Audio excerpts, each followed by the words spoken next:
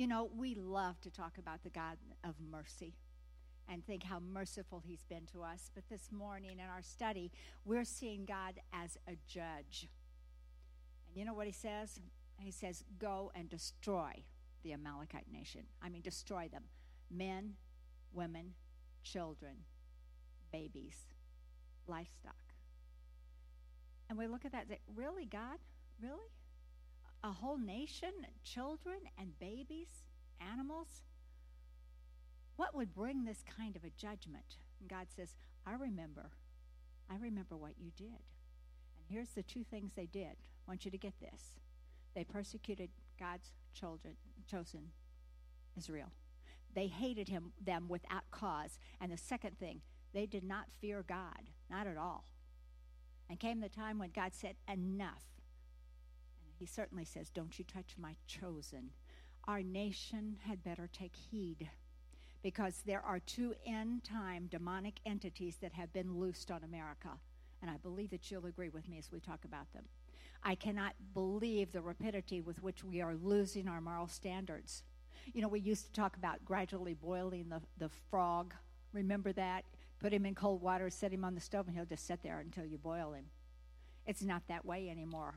It's like a hot flame being thrust into our faces. And I'm astounded by the things that are going on and approved of now.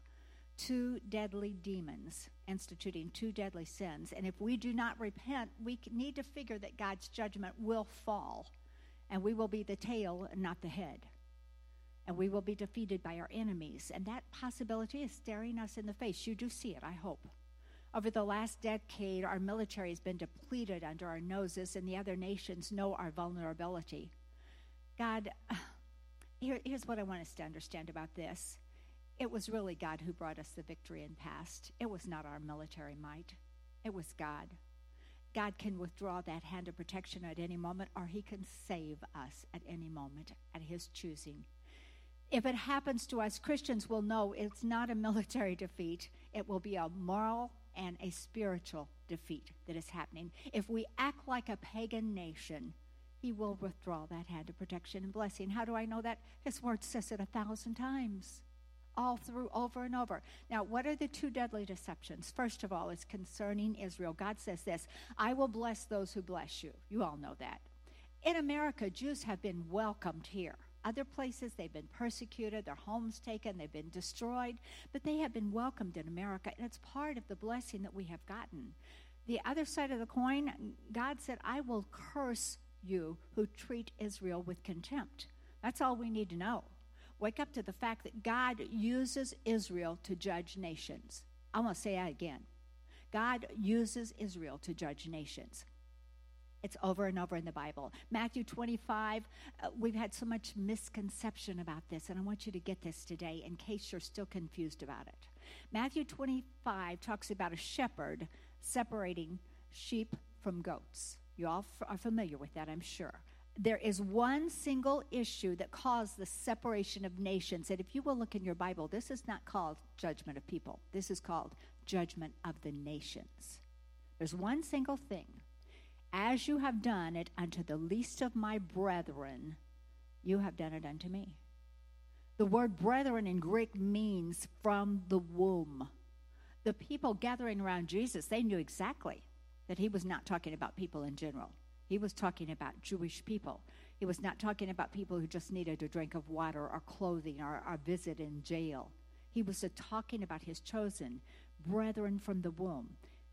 The Jews, the Jewish nation. It's so clear you need help to be confused about that. Nations are blessed or cursed by how they treat the Jews. Listen to what Obadiah says. The day is near when I, the Lord, will judge all nations. Ready? As you have done to Israel, so it will be done to you. Okay? Listen what he says in Obadiah. Or in Joel, here's a good one.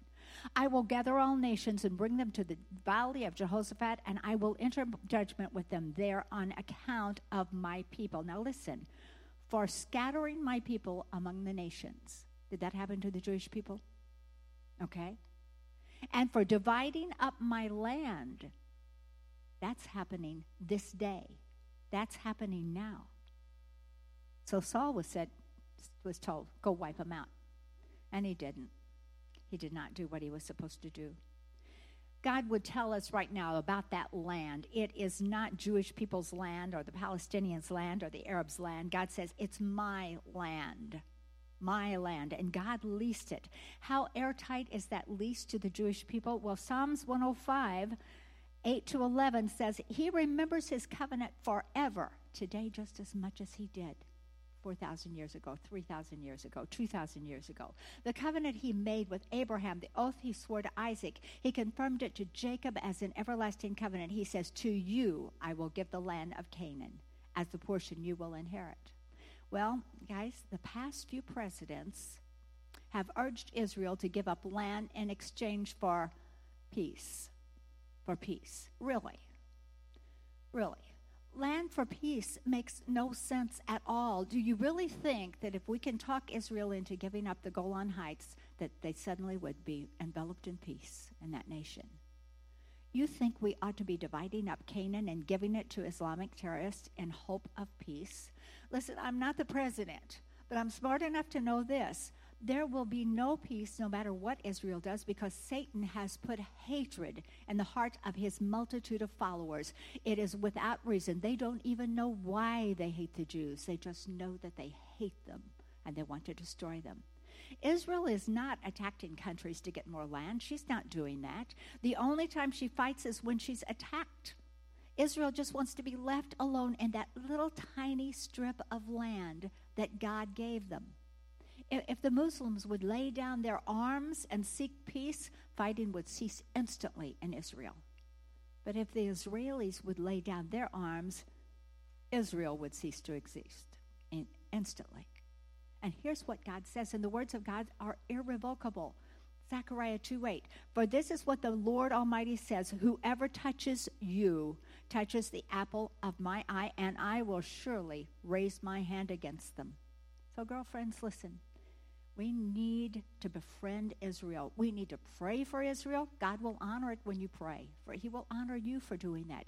And we also need to write letters. Well, what if they're not counted? Hey, that's God's business. He wants to see you in action for his beloved people. There's emails all the time. I get things about Israel, and I can send an email just like that. And it needs to happen.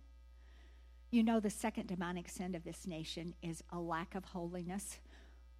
We have raised now, this is our second generation of children in a cesspool of what the adults of this nation have chosen as their right to do. What is holiness? It's becoming more like Jesus in thought and in word and deed. Is there any chance that America is now on the way to becoming more like Jesus in thought, word, and deed? We do not see it, do we? Certainly not in the media, not in hardly anything. Oswald Chambers is my favorite author, the guy that wrote My Utmost for His Highest. I live in that devotional book. And he says this, do not think that God is an eternal blessing machine. He is not. We cannot expect to continue in his blessing if we refuse to walk in holiness. Okay, would Jesus change the definition of marriage to include men marrying men? Would he sacrifice children in the womb to the god of pleasure? Do you think he's pleased with California for now legalizing selling pot for just recreational use? State by state we fall. When one state does it, another, and then another. And pretty soon all of us fall. Missouri's right in line. Each thing that, we were so upset about homosexual marriage. We're in it now. You know that. And legalized pot in one state, and now it's being legalized more and more for medical use. Don't think it won't happen. And watch the accidents on the roads. Watch the young lives that are going to be destroyed. God is saying, don't hurt yourself. And we are just following in the path that Satan is dropping a little bit for us to eat. And it's poison. Here's what I most fear. We're not just living in an anything-goes society. We are breeding an anything-goes Christianity. Christianity is being dummied down. Small hometown churches are so important. Churches that will preach heaven and hell. churches that will preach repentance. And they are dwindling, and so many are closing their doors. They have been the bedrock of a community. They have made a community great. The little children have been brought there for Vacation Bible School and for Awanas, the things that we're doing, and they can change communities. But now there are so many big mega churches. There are good big churches, believe me, I know that. But there are so many mega churches that when we look at them, they are preaching a feel-good Christianity. They're tickling ears and providing entertainment. And if you went to a church like that, it's so big that you would never have to do anything. You get lost in it. You can just go sit down and be entertained for an hour, have your ears tickled by, oh, God is so good, God is so holy, and those things are fine. But sadly, then as they walk out, there's very little difference between those that call themselves Christians and those who do not. Listen how serious God says this is. Hebrews 12:14 says, pursue holiness without which no one will see the Lord. Okay, we preach that you have to believe in your heart. Yes. And this is true, and you receive that salvation. But listen to this again. It says, pursue holiness without which no one will see the Lord, because the result of a true salvation is you want to be more like Jesus. You just want to. That's what's expected. And then you go to a church where you're taught to, that it's the right thing to do. But why are they not teaching holiness in so many of the mega churches? Because people do not want to hear it. They want to keep one foot in the world. They want to go to heaven. Repentance is a thing of the past to so many denominations in America. It's never mentioned. But the Bible teaches grace without repentance does not even exist. America wants grace, but they want to live like the world. Hell is something you do not talk about. Well, maybe it doesn't even exist. Pulpits may not say that. They just don't talk about hell. We don't talk about it. Hey, Jesus did. We don't want to use it to scare people. Jesus did. If we walk like Jesus and talk like Jesus, we will be warning people that the reality of hell as their eternal destination is out there staring them in the face if they'll not accept the free gift of salvation. Jesus taught about hell so you would know, I love you. I do not want you to go there. We need to love enough to tell people, this is not what you want with your life. Here's another thing we're not taught. The job of the Gentile is to reach the Jew, to love the Jew, to protect the Jew. The Bible says, pray for Jerusalem. America better get it. Bless the Jew, pursue holiness. We may feel like that we are few and helpless against this great moral and spiritual decline in our country. Listen, let me tell you, the Bible says we are more than able, and we are without excuse. We need to start at home and ask God, God, make me holy. Right here, make me holy before you. And pray, because God said, if my people will, personal religion is the best patriotism we could ever have.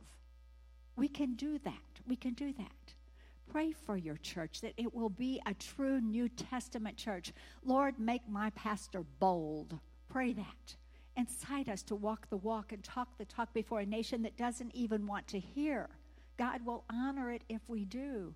And pray for the peace of Jerusalem. Support Israel. Pray for America. Pray that you'll be counted as the one who remained faithful in the face of a great defection. And who knows?